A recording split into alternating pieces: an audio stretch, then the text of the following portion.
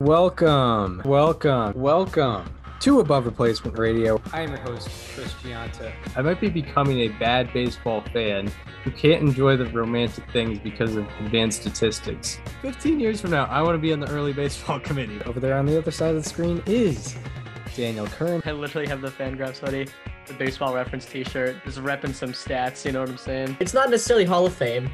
It's not necessarily above average, but we can guarantee you we are better than just the standard replacement level college sophomore. And welcome to Above Replacement Radio. We're talking baseball kind of whenever. I'm your host, Chris Gianta. Over there on the other side of the screen is Daniel Curran. How you doing, Daniel? Chris, I'm doing very well today. I had a nice day of watching some baseball yesterday because there was nothing else on. But, even if there was something else on, of course, the baseball stays on Sundays between, 1 p.m. to 10 p.m., whether it's Giants, Rockies on Sunday Night Baseball, whether it's Red Sox, Yankees, it doesn't matter. But, yeah, I mean, baseball is still here. Doesn't matter. Yeah, it's stuck around, and if you're wondering why my voice is gone a little bit, it's because I just could not stop screaming at the television when the Tigers were defeating the White Sox. The White Sox are my division pick for the AL Central. I still stand by that. I still think they can do it, even if it's not mathematically possible. So I was just screaming at the television, and I was definitely not at Gillette Stadium yesterday enjoying the Patriots almost get close, moral victory for the Patriots. Shout out to them.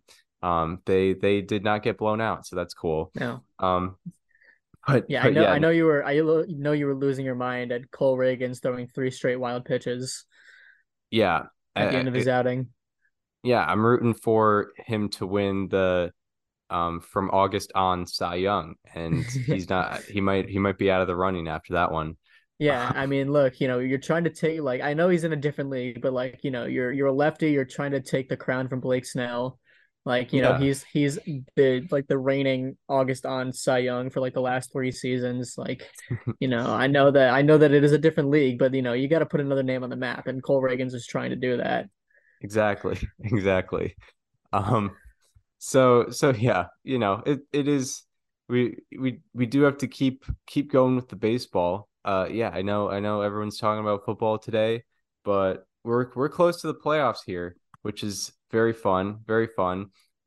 We have some news going on, a little bit dry out there, but there was a juicy tweet that Bob Nightingale was able to put out. You always take things with a little bit of a grain of salt when you're talking about this individual, but it hasn't really been completely refuted at all, so that's pretty cool.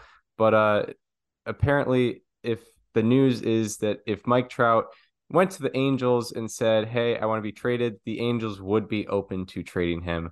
What were your thoughts on this news? Yeah, so this was actually in an article that Nightingale wrote, and he buried the lead in it. It was like a kind of like a notebook thing about like the Diamondbacks and Christian Walker and various playoff stuff. And at the end was like, yeah, so also the Angels, they might be trading Mike Trout, and that's kind of how it got picked up. So classic Nightingale there. But it's the first time in our lifetimes where we've looked at Mike Trout as something other than untouchable, right? I mean, Mike Trout has been the future of the Angels for 11 seasons now since he's been in the big leagues. And he even still kind of looked, he was still kind of the future of the Angels when he was an established name, like in the 2020s.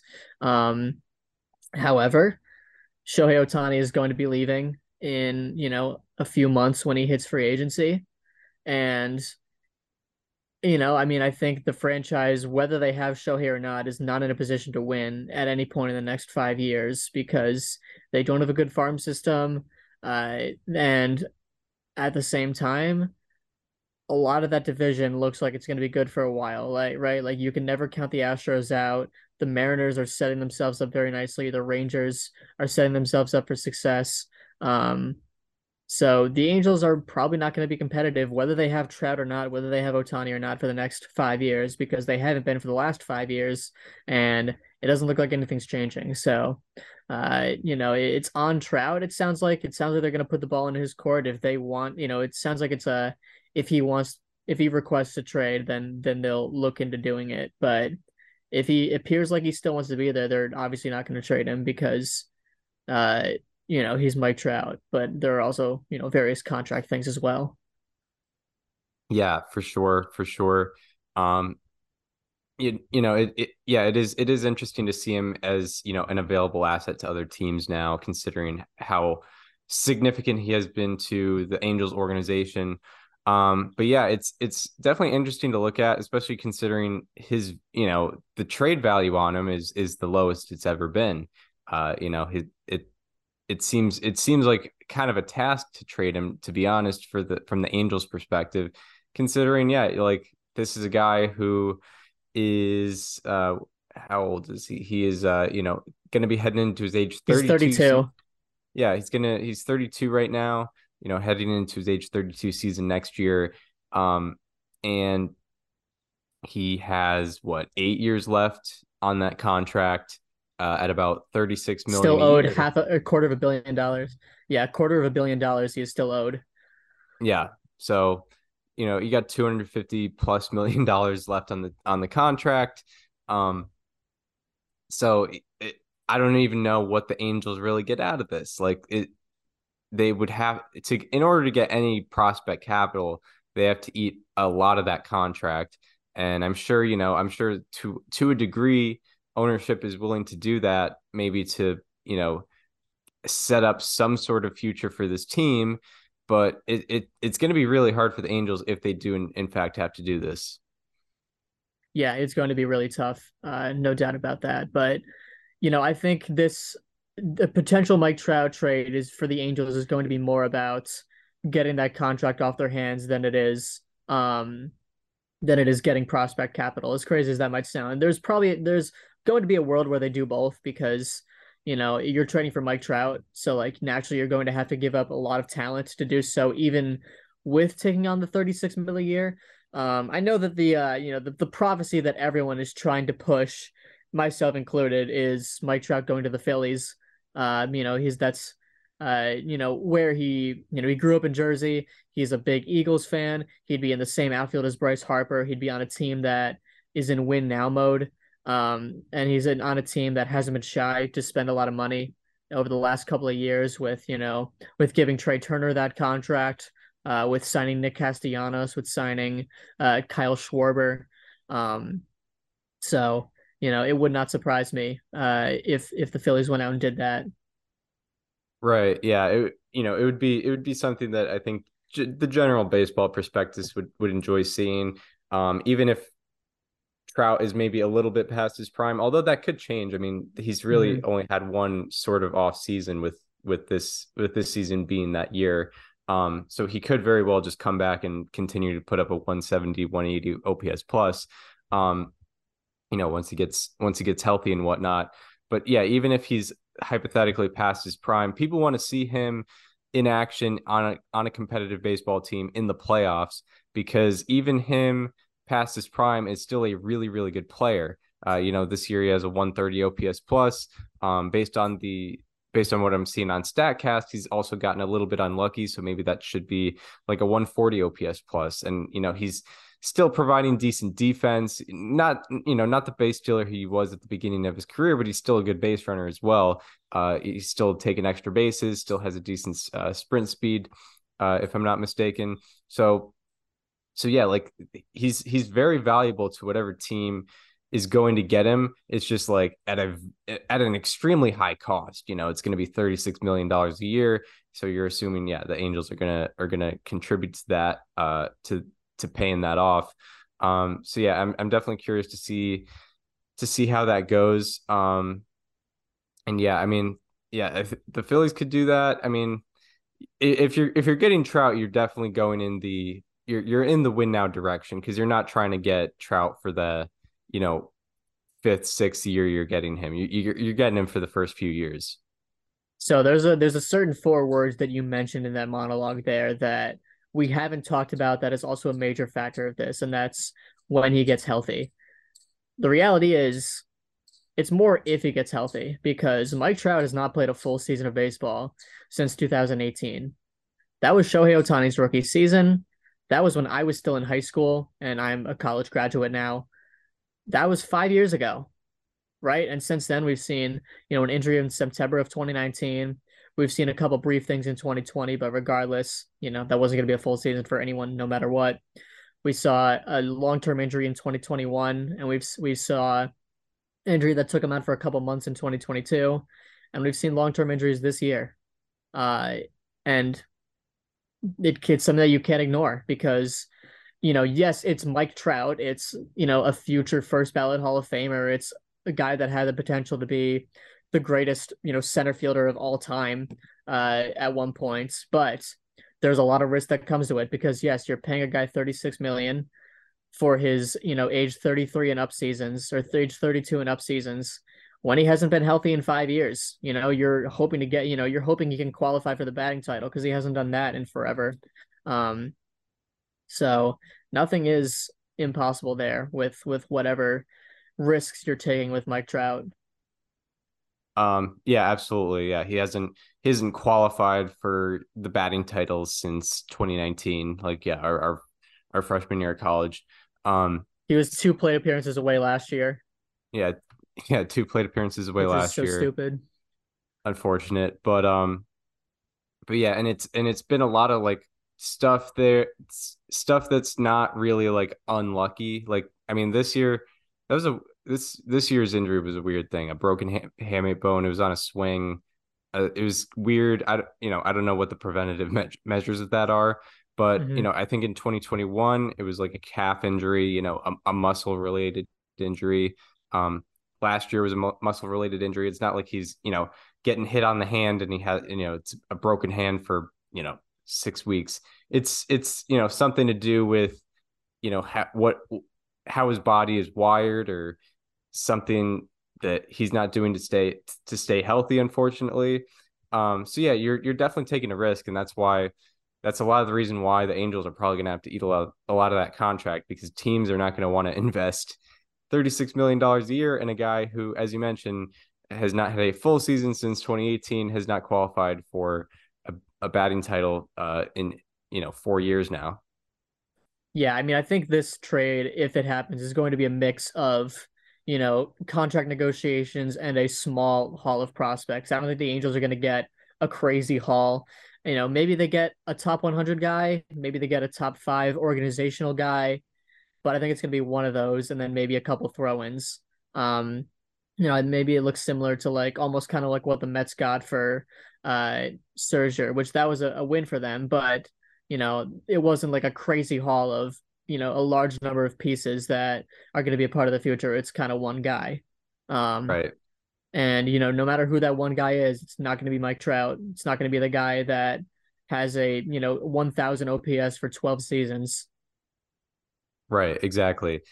And yeah, I mean, a good example of how this has sort of happened before in a way, although you could argue that the player involved here is less valuable now than the player who was traded before. But the Giancarlo Stanton That's trade, what I was thinking as well.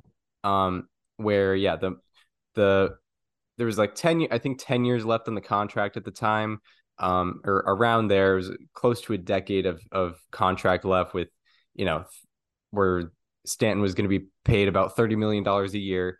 And yeah, he gets traded to the Yankees, and it's mostly just the Yankees pretty much signing Stanton to like a free agent contract, but and also trading a very small haul of players. Like they traded Garrett Cooper in that, who ended up Starling being Marte. somewhat valuable, and traded Starlin Castro in that, and I don't know, a couple other players. But at the time, there was no Marlins fans, and there was definitely no one in the Marlins front office saying, like, all right, we got Garrett Cooper. Like, this is the guy. He's going to be playing first base for this many years. Like, that was not the expectation that anyone had. It was like, okay, we got this money off our hands. We can be a little more flexible now. And that was what it was. That's all it was. And yeah, for the Marlins, it's worked out great. But yeah, like it'll look more like that. Like I'm not prepared for the takes of when people, quote unquote laugh at the Angels being like, they only got this, like they didn't get they didn't get 5 top 100 organizational Yeah. prospects. It's like, yeah, if Mike Trout was being paid $2 million a year, yeah, they should have gotten more. But you're essentially signing a free agent and letting go Mhm. like two of your prospects that aren't that high profile for this. They traded him to the Phillies. They didn't get Andrew Painter Yeah, and Mick Abel. right. Yeah, Yeah, I'm not prepared for that, but we'll it's we'll gonna be have to we'll annoying, have to but get you know prepared for what? that if and Whatever. when that does happen. Shifting over to like just the Angels perspective, I think if you're the Angels, you kind of hope that he wants out because like Yeah, I don't even think you put it. I know they probably framed it, to the media as, yeah, we'll do it if he wants it. I don't even see the purpose in going to him and letting him decide whether he stays or not right, yeah, because, like I like, don't think there's like a no trade clause on his contract or anything. yeah, I think if you're the Angels, you got to be honest with yourselves. This is rebuild time. Like, you're not going to win with the current core that you have in the next, 2 to 3 years at least. Um, there's no reason to keep Mike Trout here, while he's in his 30s and he still has only played in, 3 career playoff games.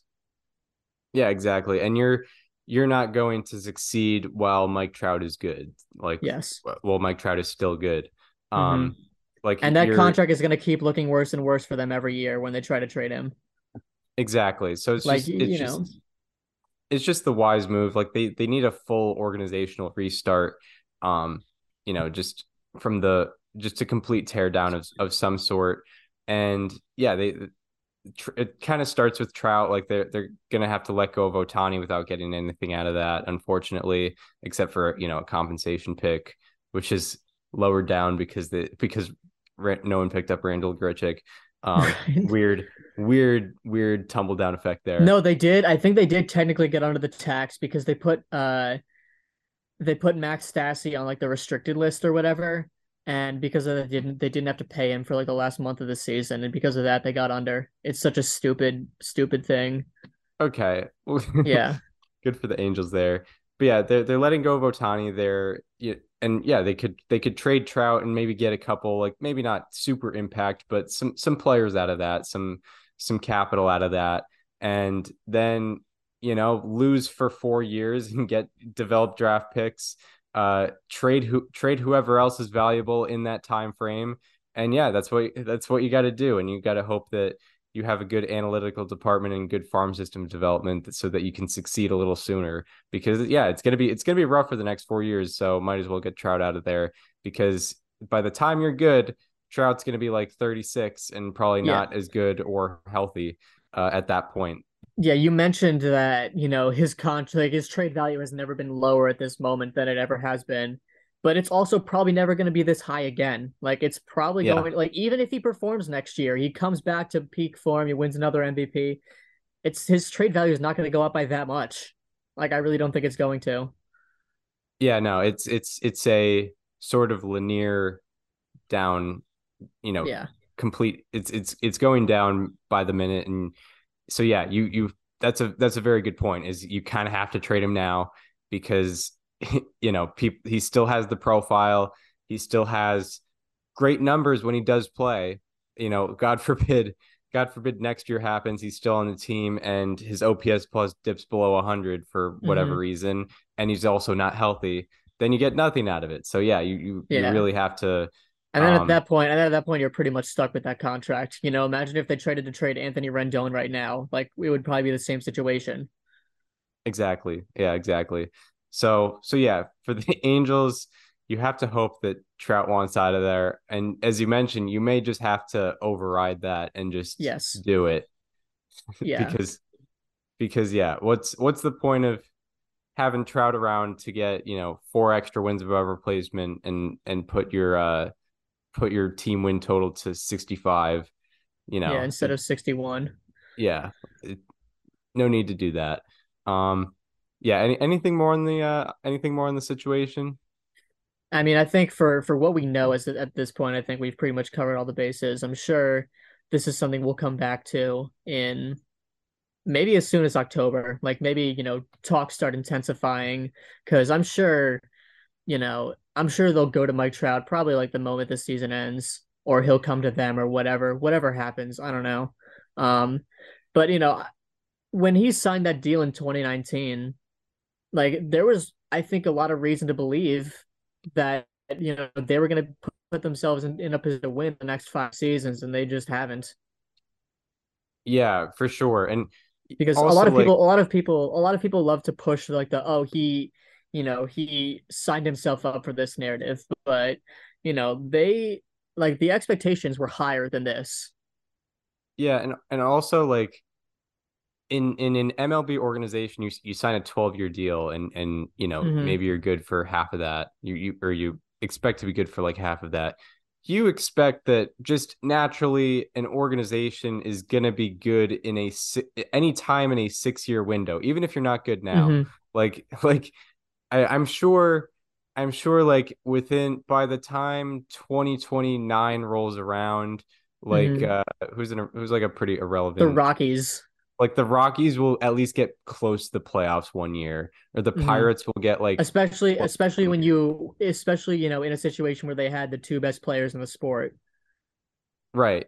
Right. So like you would expect that you'd at least get close just based on the way the MLB works. Like some guys are going to have career years. Like things happen. Hmm. Um like just look at the or like the Rangers at the beginning of the year, like how good they were. Like they had guys that were having career years, like Jonah Heim and Adolis Garcia. Like Yeah. sometimes things just happen in baseball, and just none of the positive things really happened for the Angels. So you can't really blame if you look Trout at there. if you look at their top organizational prospects from 2019, which was, the year where Trout signed to that deal, Joe Adell was the number 14 prospect in all of baseball uh, on MLB Pipeline. Griffin Canning was top 100. Brandon Marsh was, up there.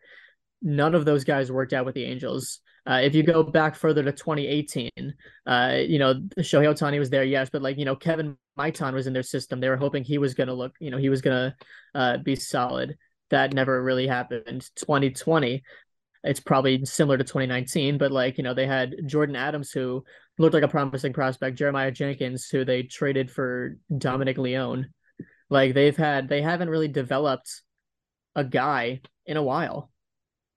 Yeah, exactly. Like you look at like the last, I don't know, or like the the Angels first round picks of the 2010s, like the best guy out of that was like Taylor Ward, I think. It Hmm. was a lot of flops, like consistently flopping. And it's not like they were in the late part of the round every single time. Like, they had some top 15 picks in there. And, Joe Adell was one of those guys, and he was very, very high profile when he came up.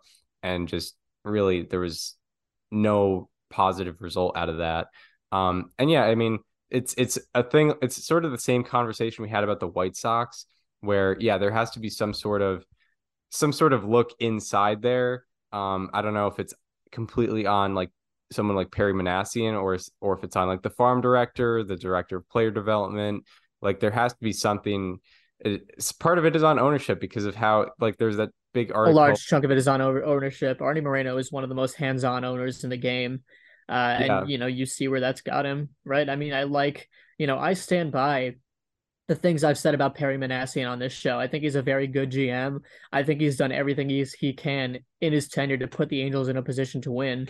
I make the joke every offseason where, the Angels play the try not to believe in this team game. It's because Perry Manassian gets guys that, look good and make them a better team than they were the previous year. And it just somehow never works.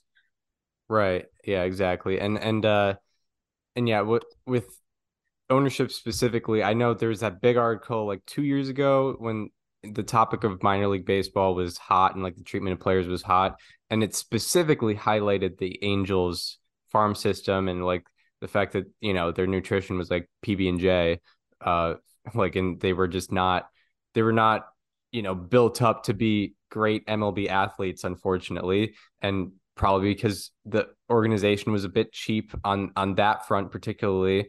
And just look, yeah, they just haven't really churned anybody out. And if they find someone they think is good, they immediately bring them up. Look, i.e. Reed Detmers, Nolan Schwannell, and Zach Neto. Shonwell. Yeah. Seanwell, yeah, Noah Seanwell, Reed Detmers, and Zach Neto. Like they just brought him up immediately because they probably know how bad, Ben Joyce too. yeah, Ben Joyce. They probably know how bad, the system is, and they're just going to Mm-hmm. have better luck getting better at the major league level than at the double A and triple A levels. So, yeah, they have to take a little bit of a look inside for this potential rebuild. Um, yeah, that's really all I got on that. Yeah, I mean, I think a lot of organizations have caught on with the idea that if you draft a college player in the first round, it wouldn't hurt them to just send them basically straight to double A or like, within a couple months to double A because I think, the gap between like the low levels of the minor leagues and the Power Five conferences in college is pretty close to being closed. If not, it already has been. But you look at a lot of teams this year. Paul Skeens is already in Double A. Dylan Cruz is already in Double A. Wyatt Langford, Kyle Teal. Nolan Shonwell obviously was there immediately. Like I think a lot of organizations are catching up on the idea that hey, if you draft a stud out of college, early in the draft, they're probably going to wipe the floor with single A pitchers and single A hitters. So like just let them figure out double A quickly and they could be on the major league roster within a year of being drafted. The Angels were kind of first on that trend because they drafted Reed Detmers and I think Reed Detmers might have been out of high school, but he took up around a year to get up there. They drafted Zach Neto, who was a college player, and brought him up the next year. They drafted Ben Joyce out of Tennessee. They drafted Nolan Shonwell out of college.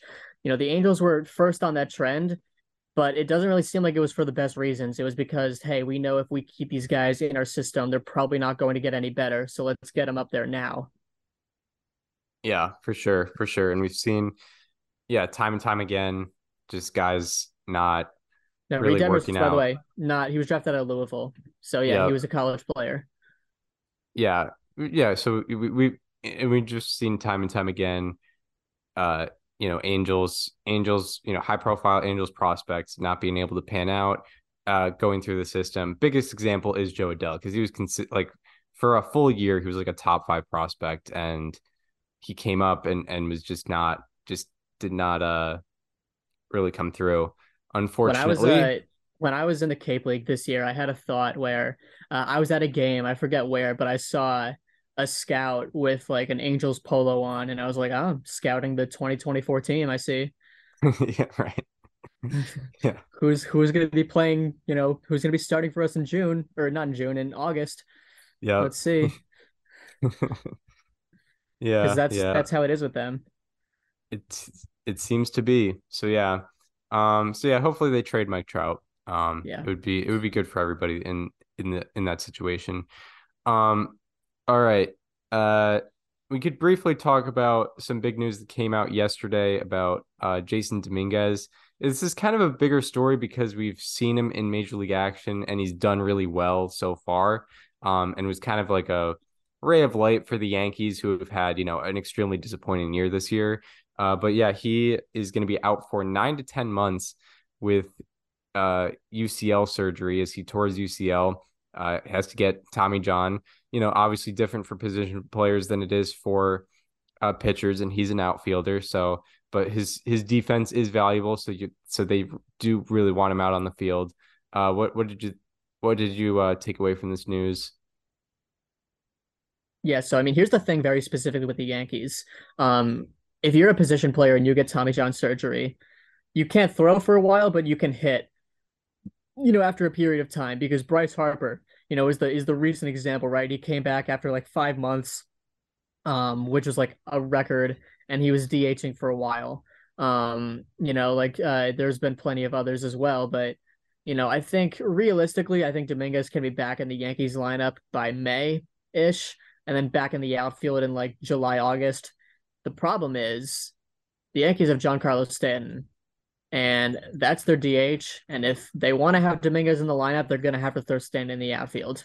And that's going to create, either a situation where Stanton is being paid X amount of money to be on the bench, or they're going to have to throw him in the outfield where he is beyond a negative defensively, especially, on a Yankees team where they've been looking for stability in the outfield besides Aaron Judge for a while. They thought they had it with Harrison Bader for a little bit, and he didn't work out. They thought they had it with Oswaldo Cabrera coming into this year, and he has not worked out throughout this season. He had a big day yesterday with broke up the no-hitter in the 11th inning, but this is going to create a problem specifically with the Yankees for a couple of months. But, either way, it is good that this happened in September. So it'll probably minimize the amount of actual time he'll have to miss on the field. But, it is going to create some talking points next year in May for the Yankees, no doubt. Yeah, for sure. We'll definitely find out a lot about what the Yankees are evaluating in their organization. If they would be willing to, take some plate appearances away from Giancarlo Stanton. Like it's around that time where that becomes sort of acceptable. Like he's, you kind of took him on in his contract for the first like 5 years of that deal. And, he's reaching his mid 30s right now. So taking away those plate appearances doesn't seem like the most absurd thing to do. But yeah, like still you're paying him so much money. And yeah, it depends what they think of Jasson Dominguez as a pure hitter. Because yeah, his value is not only his hitting, it's his defense and especially his base running. He steals a lot of bases. But yeah, his hitting so far has been amazing. He has a 980 OPS this year. He has a 17% barrel rate this year. It's he's been really impressive, more impressive in that very, very small sample size, albeit, but more impressive than Giancarlo Stanton so far this year. So, we'll see what the Yankees organization really does think of this situation when it comes time. And it will definitely find out depending on how good they are next year. Because I think if they're really good, if they're good and they think they can make the playoffs and they think Dominguez is a superior hitter, then yeah, they would definitely really want him out there.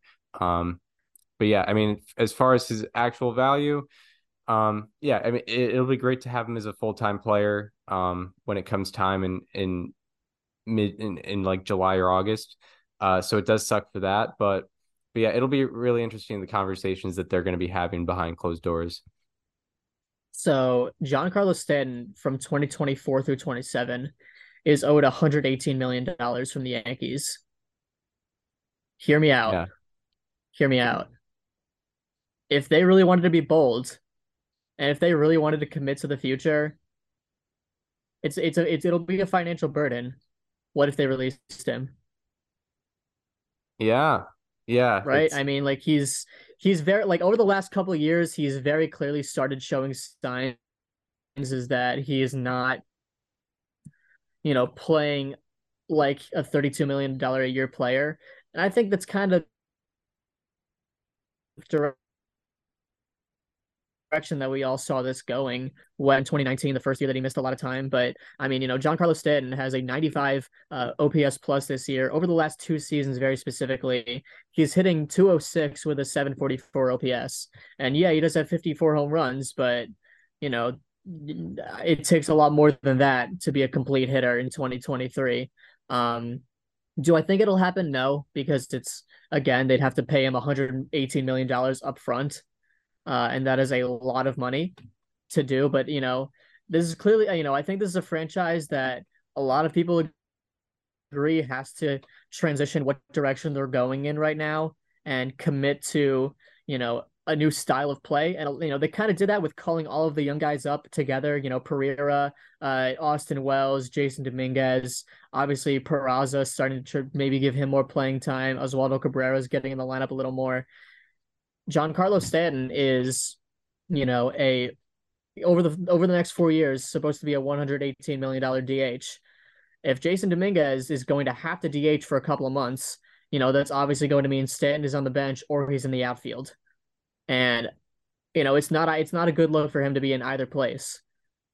So maybe the route is they release him. Do I think, like I said, do I think it'll happen? No. I think it's a really interesting conversation that could theoretically be had. Yeah, no, it's definitely not the craziest conversation to have. Considering, yeah, over the last 2 years, he's basically been an average hitter Hmm. as a guy who doesn't play defense. You want your DH to be at least like 20% above average as an offensive player to compensate for the fact that you're not fielding. And you could probably find that just on the open market. Like, you know, you don't want an average hitter there. Even like, yeah, someone like Kyle Schwarber has probably been more valuable than Giancarlo Stanton this year. Like he's been on the open market before. Like obviously he's not going to be a free agent soon, but like someone of that nature, someone of that caliber. I don't know exactly what the free agent market looks like, but you could find a Hmm. guy for like, I don't know, $15 million a year who can put up a 115, 120 OPS plus to DH when Dominguez doesn't have to DH. Um, so yeah, like he might just not be the most like valuable option to be a DH, or you could rotate through that. When Dominguez is able to go back in the outfield, you could rotate through that, give guys days off, like give Judge a day off from the outfield or Rizzo a day off from first base. Like, yeah, it's not the craziest conversation to have. Is Rizzo a free agent after this year? I No, he's thought he not. No, he's signed, not. He signed a 2-year deal. yeah, Okay, so he's still there in 2024. I was to say if Anthony Rizzo is a free agent next year, I think he's beyond gone with how they handled his injury this year. But going back to Stanton, I mentioned a 95 OPS plus this year. That's still a 18-point drop from the year before and a 23-point drop from the year prior. So his OPS plus has gone from 136 in 2021 to 95 in 2023. Who says it doesn't continue falling from here? Right? Like, what if next year he's looking at, an 87 OPS plus? Like, it's still going to be hard. It's going to get, there's a very good chance it gets harder and harder to justify having him in the lineup. yeah, exactly. And just having him on the 26 man, like it could be a situation where he's just like a pinch hitter for lefty relievers, which is like, Yeah. is that really worth just having him on the team Yeah. at that point? Like Yeah. you And could the issue, find, the big issue at hand, of course, is that, like I said, starting next year, he's owed $118 million, which if they release him, they'd have to pay him all of that up front or defer the contract, which I don't think they'd defer that, or at least they wouldn't defer a large chunk of it at this point. Maybe they wait another year before doing it. But I mean, I think it's pretty clear that the Giancarlo Stanton Yankees era is going to end at some point with him getting released. It might be 2024, might be 2025, 26. Maybe it's even 2027 if he scratches out a little more value, but I don't think he's going to make it to the last year of that deal at this point. right. Yeah, yeah, it's definitely interesting to look at it. Look at that perspective when thinking about this Dominguez injury. Hmm. Because yeah, I mean that's a conversation they'll definitely have to have. And we'll definitely see where they're at. I mean, I'm sure most, at least like Yankees fans, if they were asked like, who do you want in the lineup? Do you want Dominguez or do you want Stanton? I think everyone's answer immediately would be Dominguez based on what he's been able to Hmm. do the past couple weeks. Even if Dominguez, let's say he comes out the gate and struggles next year, there's still inherent value in the fact that he's 21, a pretty touted prospect adjusting to major league pitching. Right. Because I know that you looked at the 8 games he played this year and he looked very good, a 980 OPS, but his batted ball metrics still prove that still show that there's room for improvement, right? He had a 47% ground ball rate this year. He had a very high home run to fly ball ratio, which is going to go down. He had a -3 degree launch angle against fastballs and a -4 degree launch angle against breaking balls. Like there is still very much, he had a -degree launch angle overall. So there's still room for improvement with Jasson Dominguez. And as much time as he's getting next year, like that's going to only help him even more. Yeah, exactly. Like if you're putting Dominguez out there and he's struggling, or you're putting Stanton out there and he's struggling, at least with Dominguez, you could be like, he's getting valuable major league experience that he's going to use to get better. Whereas Stanton, it's like you can't really use that. He's going to be like what, 34, 35 next year. You can't really 34. use, yeah, 34. Like you can't really use that with him. Whereas yeah, like you I think everybody, yeah, every young major leaguer can uses the experience they have at the MLB level to get better. Whereas, yeah, you can't really say that about a guy who's been in the league for 14 years now. And I think if you ask most Yankee fans, like what they would rather have for 2024 between letting all the kids play and maybe letting them struggle and missing the playoffs again, or, trying to go for it with, like the judges, well, not the judge will be there regardless, but like, with like the Stantons and like the various, guys that they try to get and, maybe making the playoffs and falling short. I think the Yankee fans would rather have the kids play. Yeah, it would just be the smart decision. They've developed somewhat of a decent farm system, a, a decent array of young talent with guys like Peraza, Volpe, and yeah, now Jasson Dominguez. So you want to see those guys out there. They've dipped into that a little bit with Volpe being their consistent starting shortstop. And yeah, I mean, like based off of this year, I could see why there isn't a crazy amount of hope for next year, as far as going far in the playoffs. So, and they already have a high payroll. It's not going to go up by much. They're not going to completely redesign their team in the offseason. They can't really do that. So yeah, why not throw some more young guys out there and let them learn. Were they over the luxury tax this season? Oh yeah, they definitely were. Yeah, they had to Yeah. be. Yeah. So I mean, adding to the hypothetical Stan release, what does it do a lot of harm to release him when you're already over the payroll, when you're already over the luxury tax anyway? Yeah, no, Like I think it's a lot easier to do when you're already over. yeah, and like I guess this era of Yankees could be sort of compared to how we viewed them in the mid to late 2010s. 2015 they made the playoffs, Yep. but they get scratched out in the wild card game. 2016 they don't make the playoffs. 2017 was like their early arrival, where it was like, all right, we got these young guys coming up. They're going to be here a while. We got Torres who just came up. We got Judge in his rookie year. He's doing great. Gary Um, Sanchez, Gary Sanchez, Luis yeah, and Severino. Luis Severino. There was hope for a guy. It ended up being bad, but like hope for a guy like Greg Bird. But it Mm, was like, yeah, we got the baby bombers. Yeah, I forget that was a thing. yep. So this will be that installment of that. Like their window kind of closed of that particular core, and now we're making a new core, including Judge. We'll have Judge in that mix, but but yeah, like you're kind of moving on from whatever philosophy they had the previous couple years. Yeah. And yeah, Jasson Dominguez will surely be a part of that. He's, I think a lot of people were concerned on how far he fell in the prospect rankings, but still, he was top 100 coming up, and he's looked really good at the MLB level. So there's some hope out there for Yankees fans, especially with their young talent. Anything more before we get into players to highlight? No, I think that's kind of it. All right, now we will get into our Monday, September 11th, 2023 edition of How About That? He's striking out less, walking more, and he's also making better contact. Turning into a strikeout machine just out of nowhere. He's been excellent all around this year. He is getting a How about that? So for my how about that today, I'm doing what needed to be done. I am crossing the final team off the list, and I'm talking about a Philadelphia Philly, and I am talking about a rookie starter by the name of Christopher Sanchez. Now, if you look at his stats, you might not see anything too eye-popping. You might see like a low 3 ERA, a high 3s FIP, and no crazy run over the recent past. And you might be thinking, okay, he just did this guy to cross the team off the list. He wanted to, not have to worry about it at all.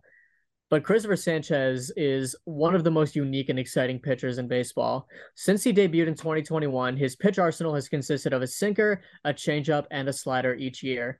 And since the start of 2022, all three of them have had very unique movement, and they've all delivered results. So since the start of 2022, Christopher Sanchez has thrown 585 sinkers that had at least 25 inches of drop and 15 inches of glove side movement. That essentially means it's moving downward and moving horizontally at the same time. And it's very hard to have both of those in a sinker.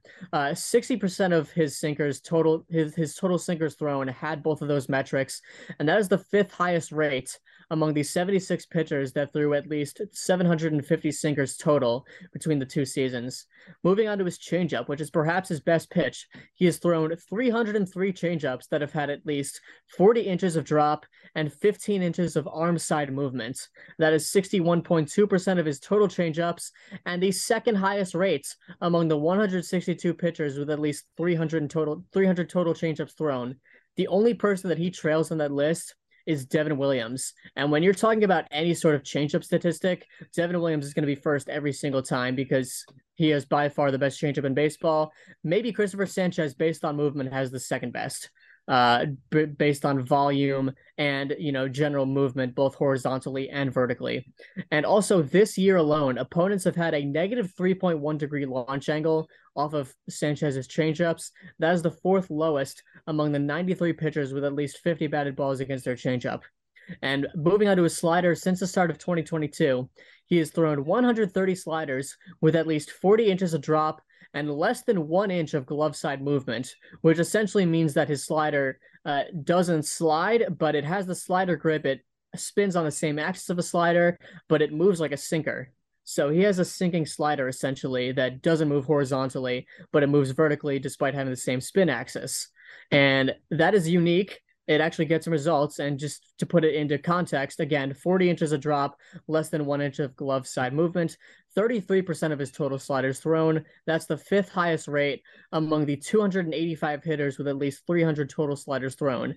And in that span, opponents have a 3.2 degree average launch angle against his slider. And that is the fourth lowest among the 277 pitchers with at least 50 batted balls against their slider. So he has a slider that gets sinker results. That's incredibly hard to do in this day and age, and really at any point in time, because sliders are usually popped up more than anything else.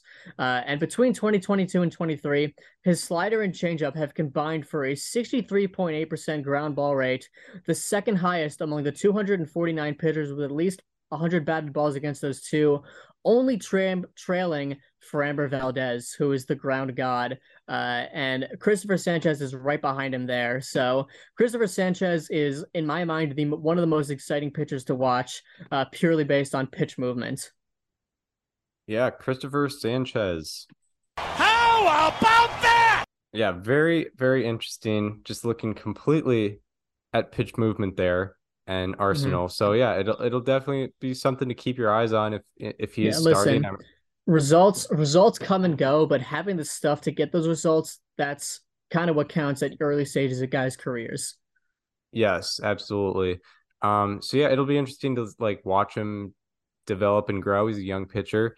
Who, yeah, I mean, he's got the stuff. He's getting results on that stuff, and yeah, it'll probably get better over time. How about that?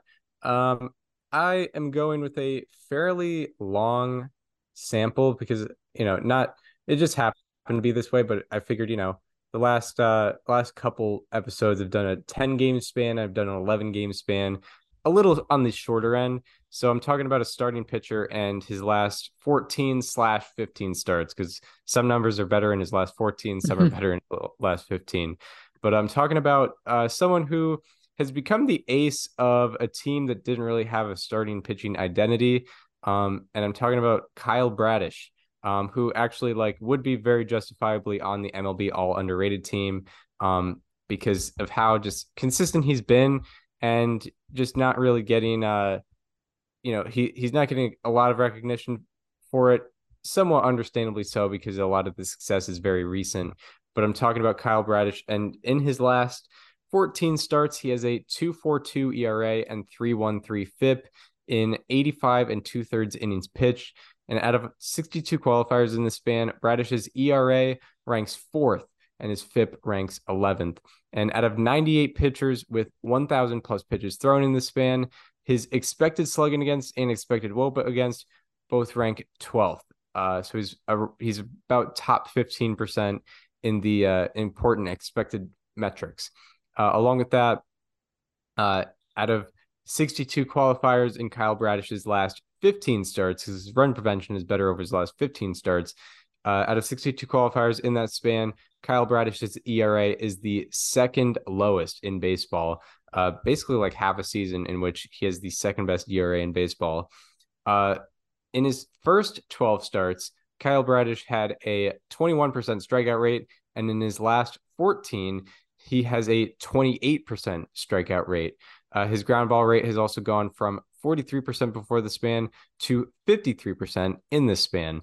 Out of 65 pitchers with 200 plus batted balls against them in the span, his ground ball rate ranks 8th, top 10 ground ball getter over the last 3 months. Along with that, his sweet spot rate against has gone from 38% before the span to 31%. And out of 65 pitchers, his sweet spot rate is the 9th lowest. So he's increasing his strikeouts and also decreasing the quality of contact that hitters are having against him. And speaking of that, his barrel rate in this span is only 6%, which is the 13th lowest out of 65, puts him in the top 20% in preventing barrels. So yeah, Kyle Bradish has just been consistently doing it for about 3 months and really he's going to be the game one starter of whatever Orioles series is going to start the playoffs, like very clearly making himself the number one. Really, you would think just based on his stuff that he would just be getting lucky in the span, but he has a 28% strikeout rate in his last 14 starts, which is pretty incredible to think about. It's been a real turnover. I know I watched him in person in May of 2022, and it just looked horrible. He gave up like 6 runs, but now he's like an ace for the Orioles rotation. So shout out to him. He's getting a. How about that? And now we will go from the highs to the lows. We're talking players and subjects that have been underperforming with our Monday, September 11th, 2023 edition of Slightly Alarming Statistics. He's been barreling up the ball way less. He's not missing bats. He's not getting the ball on the ground, and people are hitting it in the air more. It's been so bad. He is getting a Slightly alarming. Yeah, so for my slightly alarming, we're gonna look at a guy that's on a team that, hasn't had a lot going right for them. But he especially has been kind of struggling lately. I'm looking at Eloy Jimenez from the Chicago White Sox. Since August 12th, he is slashing 227, 310, 333 for a 643 OPS, a 76 weighted runs created plus, and a minus 0.2 FWAR. And in this span, he has a sweet spot rate of just 24.6%. That is the 13th lowest among the 198 hitters with at least 50 batted balls in this span.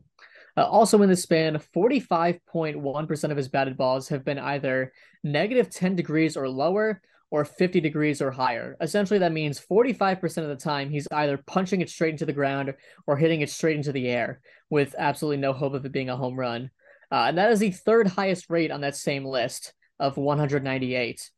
So half of his batted balls have been basically nothing, have been basically a 0% chance of a hit, unless he hits it hard enough on a ground ball.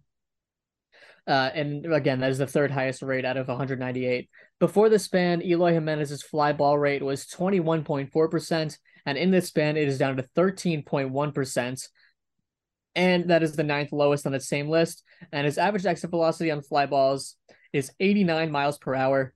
So that's not going to be a home run. So a large portion of his batted balls have either been, sharp ground balls to the ground, pop-ups, or softly hit fly balls, which is not ideal. From 2019 to 21 also, Jimenez, his sprint speed ranged from the 60 to 70th percentile in the league, which is fine for an outfielder. But in 2022 to 23, it's been in the 16th percentile and the 27th percentile. In April of 2022, Eloy Jimenez suffered 2 separate injuries, one in his hamstring and one in his ankle. The hamstring one was actually while running to first base. And I think it's pretty clear that since then, his sprint speed just hasn't really recovered, because at his age, you don't just naturally lose, you don't lose your speed like that. So whatever injury he has, it's pretty clearly been plaguing him on the bases for the last couple of years. And I think it's very concerning that we're seeing this from him at such an early age. Eloy Jimenez. Slightly alarming.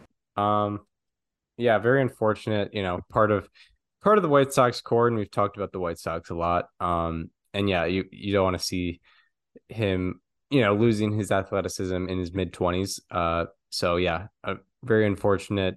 Yeah, the direction of the ball that he's hitting it in is pretty alarming. Like the low sweet spot rate, the extremely low fly ball rate for such a Hmm. big power hitter Yeah. is pretty alarming. So hopefully he can fix that for next season.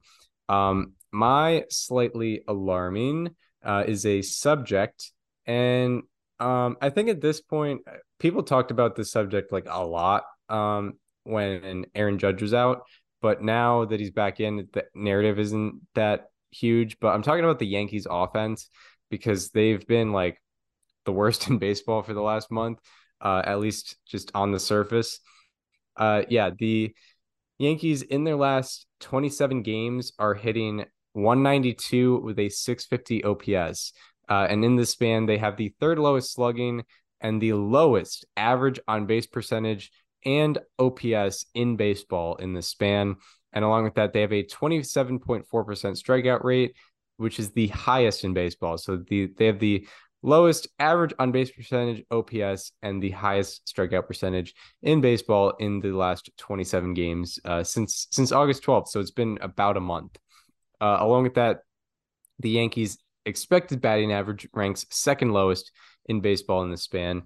And yeah, a lot of it's been partially, their young talent that has not come through. And it's not really on them. They're just getting started in Major League Baseball, but should highlight them a little bit. Everson Pereira, he is the sixth most plate appearances on the team in this span, and he is hitting 150 with a 439 OPS and a 37% strikeout rate. Oswald Peraza, who's a big prospect that came up last year and this year, he is the seventh. He has the seventh most plate appearances on the team in this span, and he's hitting 200 with a 492 OPS, 0 home runs and 1 walk. That's 0 home runs and 1 walk and over 60 plate appearances. And along with that, Isaiah Kiner-Falefa has really struggled. In the ninth most plate appearances on the team, he is hitting 196 with a 462 OPS, 28% strikeout rate, 2% walk rate, and also 0 home runs. So a big lack of power from some of their guys. Obviously high strikeout rates with them having the highest strikeout rate in the span. And yeah, part of the reason why they've just completely fell out of the playoff race. So Yankees offense is getting Slightly alarming. And yeah, that'll do it for the players and subjects to highlight. And now we will get into a preview of the week ahead as the playoff races continue to heat up. I will be looking at the series to watch. Daniel will be looking at the day-by-day pitching matchups. And as far as series to watch, one to keep your eye on is Twins Rays, who that'll be at Target Field. Both are pretty securely in a playoff spot. The Twins have kind of already won the AL Central. Yeah. They're I think, where are they at? They're 7.5 up. They pretty much have a spot, and the Rays securely have a playoff spot. But it'll be a fun one to watch. Rays are fighting for their own division spot. They're pretty close to the Orioles there. Along with that, we have the Marlins and Brewers, which starts on Tuesday. That'll be at American Family Field. I still think Miller Park all the time, but it's at American Family Field. That is a 3-game set that starts on Tuesday. Brewers are trying to keep a hold of their NL Central spot. Marlins are a half game out in the wild card spot, so this is a big series for them. Going to be tough for them to go on the road and try to beat the Brewers. And then the premier series to watch is a 4-game set that everyone should have their eyes on. It is the Blue Jays and the Rangers. They are fighting for the third wild card spot in the American League. For both of them, or at least for the Blue Jays, the division is sort of out of question. Rangers are 3-game out of their division. So, either way for the Rangers, this is big for them. They're 2 games behind. I believe 2 games behind they're 2 games behind the Blue Jays, and now, or a game and a half behind the Blue Jays, and now only a half game back at the Mariners. So both really fighting for a spot in the wild card, and really need this series. So that is one to keep your eye on. It's 4 games, so definitely look out for that. What do you have for the day-by-day pitching matchups? Chris, how could you not mention a 4-game set between the Red Sox and Yankees? I mean, dude, it's the rivalry. It's Babe Ruth. It's the curse of the Bambino. It's Manny Ramirez, David Ortiz, A-Rod, Derek Jeter. It's Pedro versus Don Zimmer. It's Tech versus A-Rod. Like, how could you not mention that series? Yeah, I don't know. I like there's gonna be like at least three fights. I mean, it's heating up. I mean, It would be really funny if there was, by the way. This I is this mean, is maybe the most meaningless Red Sox Yankees series for both teams in our lifetimes. I just know like Brennan Bernardino is so tired of Everson Pereira's BS. He's had enough of all the smack talk going on about the Yeah, rivalry. Like, that went on in Worcester and Scranton. yeah, none of he's having none of it. He's gonna hit him, get any opportunity he gets. He's beaning him. Yeah, it is extremely funny that this is the most meaningless Red Sox Yankees series, I think, in both of our lifetimes. They're both, comfortably in third and fourth in their divisions. The Red Sox are like maybe kinda, sorta, hypothetically, if all things go right, maybe still in the playoff hunt, but that's Yeah, about it. I actually The because Yankees can decrease their playoff odds from 2% to 0%. So that's what's in it for them. because I was like looking at like I saw like a week ago like, oh, the Red Sox and Yankees are playing, like this is very insignificant. I looked at the last Ticket time prices? Oh, I, the last time the Red Sox and Yankees both didn't make the playoffs was 2014, and I was like, when was the latest they played in 2014? And it was it was actually the last day. it was the last series. It But was but the, but Jeter's. that yeah, that series had some meaning because it was Jeter's last. Yeah, so yeah, But also, it's yeah. probably the most meaningless, yeah, for sure. But this one has the bonus of they are the two worst teams in the division by a long stretch. That's yes. Yeah, it's not even close. Yeah. Anyway, getting into the pitching matchups today on Monday, the first end of the first leg of the Braves Phillies doubleheader is already kicked off, so I'll skip that one. But Michael Lorenzen will be pitching for the Phillies later today at 6:40 at Citizens Bank Park. You will have Dane Dunning and Chris Bassett facing each other in Rangers Blue Jays at Rogers Center. Obviously, it's a big series kicking off today, as Chris mentioned. Jose Quintana will pitch for the Mets against the Diamondbacks at home. That's a big series for Arizona. Um, Jesus Luzardo and Brandon Woodruff will face each other in Marlins Brewers, another big series that Chris talked about. Mason Miller will be making his return to the Oakland A's today against Framber Valdez and the Astros. That'll be in Houston.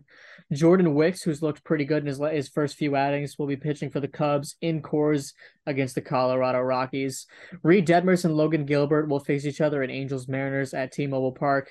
Alex Cobb will be pitching for the Giants against the Guardians in San Francisco. And a matchup of the night comes from Twins and Rays at Target Field. It's Tyler Glasnow versus Sonny Gray. Yeah. Glasnow's been pretty dominant since he's come back from injury, and Gray is the GOAT. He's amazing. Uh, so then on Tuesday, Adam Wainwright and John Means, who is making his return from Tommy John surgery, will be facing each other in Orioles and Cardinals in Oriole Park. Like I mentioned, John Means will be going for hit the first time since getting Tommy John surgery. Adam Wainwright will still be going for his 199th career win. I don't know. I think my take of just let him get the final out of the fifth inning in a blowout still stands, especially It's since it's he's facing the Orioles. it's aging fantastically, that take. Yeah, it would really suck if he didn't get it, but I would also, I know that he probably wants to get it by continuing. When was the last time he got a win? When was his 198th win? Yeah. It was on June 17th. It was on June 17th, and he's made how many starts since then? It'll be like He's made he 11. okay. He's made 11 starts since then. The Cardinals are 1-10 in those starts, and he has a 10.72 ERA and a 7.76 FIP. Opponents are hitting 387 with an 11.20 OPS against him. Holy crap. That's crazy. Oh my God. Yeah, I mean they like I want him to get his 200th win, but like this is a terrible way to have it happen where he does, because like at this point, there's completely good reason to believe he just simply will not get it if they keep him in the rotation. But like, Yeah. oh my God. Like just let the guy live. Stop making him face these teams every like the season's over. Let someone else get the innings. Anyway, on Tuesday you will have Max Scherzer and Hyun-Jin Ryu going in Rangers Blue Jays. That's a fun matchup. You will have Joe Ryan pitching for the Twins against the Rays. Freddie Peralta will be going for the Brewers against the Marlins. Justin Verlander will be going for the Astros against the A's. Um, Patrick Sandoval and Brian Wu will face each other in Angels Mariners. Um, and then Michael Wacha and Lance Lynn will face each other in Padres and Dodgers. And matchup of the night pretty comfortably comes from Braves Phillies in Philly. It's Max Fried versus Zach Wheeler. Yeah. Those are like That's the one. two like top 5 pitchers in the NL. Yes. Yeah, no doubt about that. That's On great. Wednesday, you will have Jameson Taillon going for the Cubs against the Rockies in Coors Field. Kyle Harrison, Logan Allen, a couple of young lefties will be going in Guardians Giants in San Francisco. Luis Castillo will be going for the Mariners against the Angels. You will have Jordan Montgomery and Yusei Kikuchi going in Rangers Blue Jays. Zach Gallen will be going for the Diamondbacks against the Mets. He had a complete game shutout his last outing against the Cubs at Wrigley. Hunter Brown will be going for the Astros against the A's.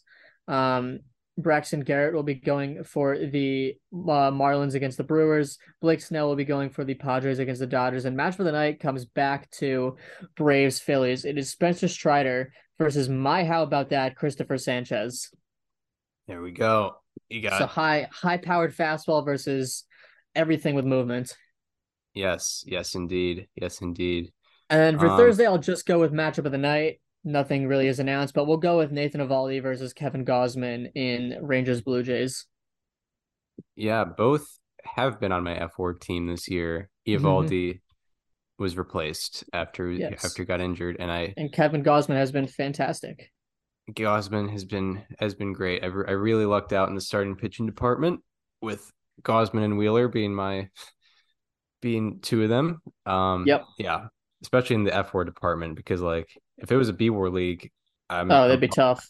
I wouldn't be leading. That's for sure. No. So yeah, that does it for this installment of Above Replacement Radio. We're talking baseball, kind of whatever. Um, so yeah, if you are listening on an Apple Podcast or Spotify and want to watch the conversation as it happens, or watch any digital content, go to the YouTube channel. It is called Above Replacement Radio. And yeah, subscribe to the YouTube channel. Look at all the features. Look at the playlist, baseball history series, guest interviews. We got 12 of them on there. And they are mostly pretty timeless. Good stuff all around over there. And yeah, and check out, Hall of Fame season soon. So check out the Yes, it bubble case is. breakdowns. Check out the bubble I'm case so excited. breakdowns. I'm the only person that thinks about Hall of Fame season from like July to September, Yeah. or even like really April through September, or in fact, like February through October. Right. Yeah. January through But December. yeah, It's January through December. No, people think about it when it's happening. yeah, people think about Like it a couple November. people like follow the tracker, and then like people actually care about it like within the days coming up where they don't follow the tracker. Where it's I think Jones should get in this year, and it's like they don't realize that he has like 59% of the votes. Right. Yeah, exactly.